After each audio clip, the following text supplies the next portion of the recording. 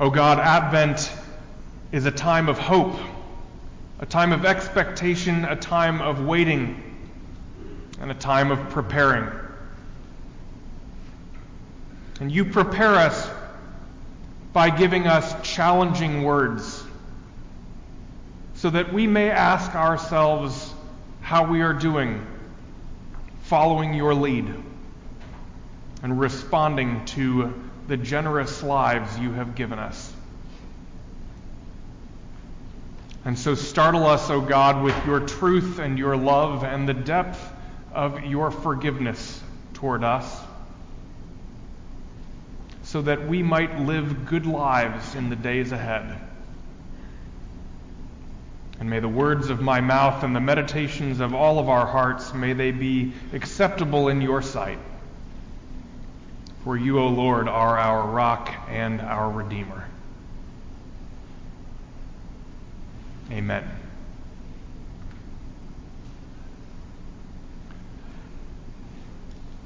That matching gift I just mentioned to IHN, it was introduced at a breakfast earlier this week. A breakfast hosted by the Interfaith Hospitality Network and featuring as its speaker the Reverend Jim Wallis. Jim Wallis is a highly sought-after public speaker. He's the author of 12 books. He's the editor of Sojourners magazine, which reaches about 5 million regular readers. Wallis's wide appeal comes largely from his unique background and commitments. He is an evangelical Christian with deep roots in all of those communities, and he's deeply committed to the words of Jesus Christ. He is also deeply committed to social justice issues for people of every background and experience. He believes that Jesus meant what he said when he talked so often about the poor and the oppressed. Jim Wallis gets invited to speak in all kinds of contexts, to all kinds of gatherings of people of faith. And everywhere he goes, he has some things to say that make people feel quite at home. And he always says other things that make people quite uncomfortable. This morning we're going to talk about John the Baptist, who did something like that. He reassured people, and he challenged them. As we get into talking about John the Baptist, first I'd like to tell you a story about Jim Wallis, one that he told himself on Wednesday morning. Jim Wallis grew up a regular Midwestern kid and the son of a World War II veteran. After the war, his father went to school on the GI Bill and bought a home for his family with the help of an FHA loan. The family moved out to a new development in the suburbs, and they thrived. Most of their neighbors had done just the same thing. Jim remembers his parents being good people, concerned about others, concerned about fairness. In their home, statements suggesting that anyone else might be inferior according to economic status or race or anything else, those kinds of statements were never tolerated. As Jim grew up and became aware of the civil rights movement, he noticed more and more that everyone in his community was white. And he did the research and learned that the GI Bill and those FHA loans that had been such an incredible help to his family, they were never available to black servicemen and women who had participated in World War II. He began to understand the lasting consequences of those injustices, and he has seen them play out again and again throughout his career. His parents certainly did not intend it that way. They were good people. And they benefited from a system that was not fair. Through Jim's discovery of that policy and others like it, many of which still exist in housing, in healthcare, in education, God has called Jim forward into a life of speaking out and standing up for justice and fairness. He has done it for no greater reason than faith commitments that go back to his childhood.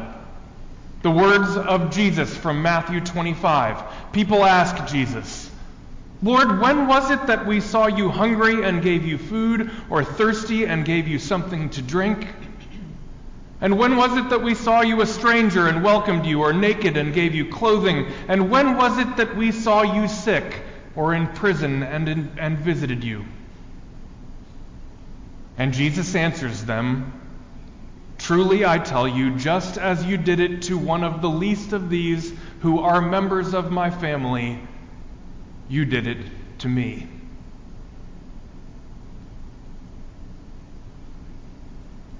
Jim Wallis has spent a lifetime working for a future when justice and fairness are fully realized for all people. He looks for that time John the Baptist described, when every valley shall be filled and every mountain and hill shall be made low, and the crooked shall be made straight and the rough ways made smooth, and all flesh shall see the salvation of God. Importantly, Jim Wallis looks forward in the way that he does because he has looked back with honesty about where he comes from. Looking back to look forward. That is what John the Baptist is talking about in the passage that we read this morning. John is introduced with the words that he came proclaiming a baptism of repentance for the forgiveness of sins. John is out in the wilderness on the shores of the Jordan River. Something about his ministry must have really caught people's attention, for they were coming from a long way to find him way out in the wilderness. Here's what I think was drawing them in. John's message is one of repentance for the forgiveness of sins. Repentance is a strange word to many of us. It's about changing your life. It's about breaking with old habits in a way that you know you need to. It's about going in a new direction. Repentance is a strange word, but people think about this stuff all the time. Folks are always looking for a way to change some bad habit or make their lives better in some respect.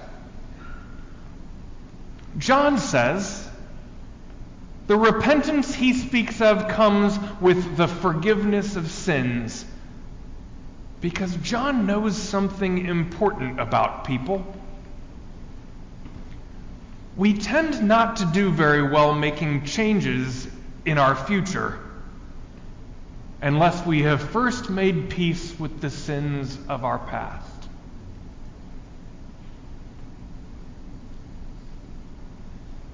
Sin is a complicated word also, especially in our culture, which is so concerned about self-esteem. Sin seems to be the last thing anyone would want to talk about. But sin is simply things that separate us from God and from one another. Some of those things are intentional and others are quite haphazard, but all of our lives are full of them because we're human. Sin is merely a way of describing the many different ways in which human beings get lost. Christians often talk about sin, and we shortchange the idea of forgiveness and the importance of repentance, the change that moves one's life in a new, better direction. But God's forgiveness, grace, and mercy, those things have always been the real point. In the 16th century, theologian John Calvin wrote that repentance is founded in the mercy of God, by which he restores the lost. God is in the business of restoring lost people. The point of sin is not to be paralyzed by guilt, but to be amazed by the goodness of God, and to be motivated by a future that is better than the past. So this story about John the Baptist is essentially a story of people who are feeling lost and hoping to find their way. They come seeking forgiveness so that they can be at peace with the past that is behind them and can look forward to the life ahead with a sense of hope. It's a story about looking back in order to look forward.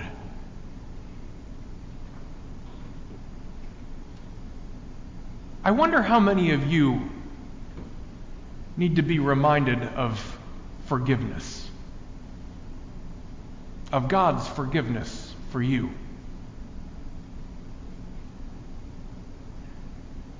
Perhaps there's something in your past, something intentional or maybe something not even your fault that is holding you back from who you long to be, who God created you to be.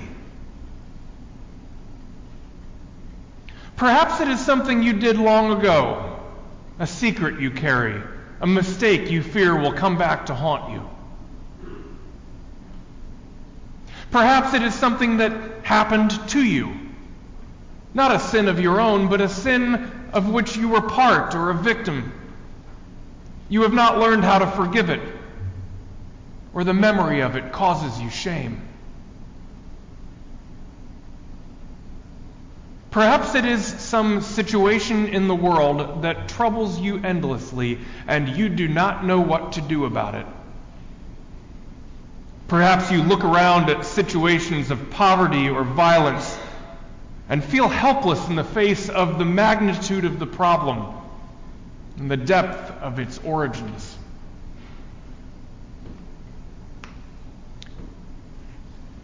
John the Baptist was speaking about all of these situations, the personal ones as well as the ones that affect all of us. You can tell that in the way the story is told. John is talking about this important relationship between repentance and the forgiveness of sins. He's talking to these regular people who have come to him one at a time in the wilderness. And the author takes the time to place John in a specific place and time, in a specific community. Hear these words again. In the 15th year of the reign of Emperor Tiberius, when Pontius Pilate was governor of Judea, and Herod was ruler of Galilee, and his brother Philip, ruler of the region of Iturea and Trachonitis, and Lysanias, rule of Abilene, during the high priesthood of Annas and Caiaphas, at that time, the word of God came to John, son of Zechariah, in the wilderness. People often wonder, why all these lists of names and places that I don't know dropped into these Bible stories? The intention is almost always the same. It is meant to remind us, 2,000 years later, that these are stories about real people living in real places, just like us. There were particular problems that plagued their community and were a part of their history. Greed and violent intimidation, religious persecution and government corruption. In that time, just like in our time, people struggled with the sins of their own lives. And they struggled with the sins that were a shared part of their community. And they struggled with what to do about them.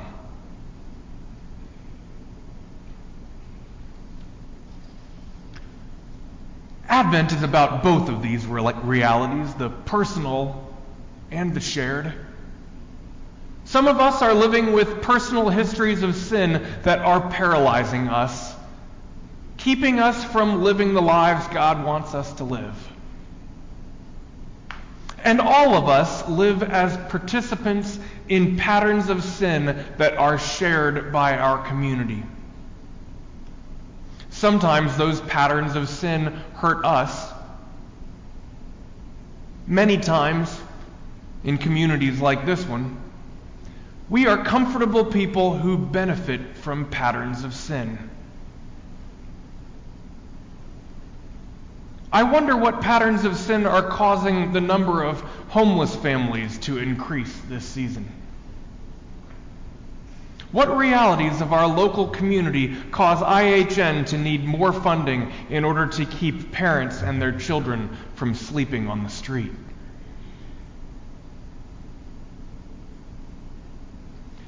Very importantly, the point of this exercise of looking back on our sins, the point is not guilt. No one's life ever got better because a person of privilege just felt guilty. The point is repentance. How your awareness of the reality of sin in your life and the transformation God is working in you through forgiveness, how it empowers you for a future that is something different. Advent is meant to make us ready for the coming of Jesus, ready for our lives to be transformed by His love and justice as individual people and all together. We can only do that, says John the Baptist, if we are first honest about who we have been, so that we can be transformed by God's forgiveness. Forgiveness. It's knowing that God loves every single person who is a part of God's creation. And it is being convinced that God still loves you.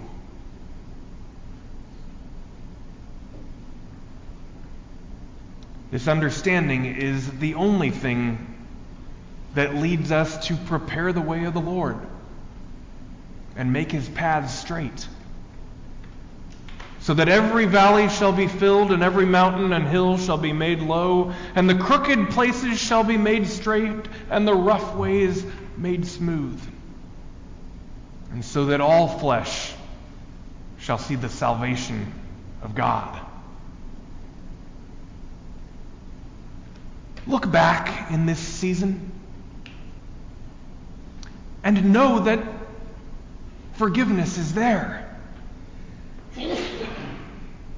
For in this season, God has given us a vision for our future.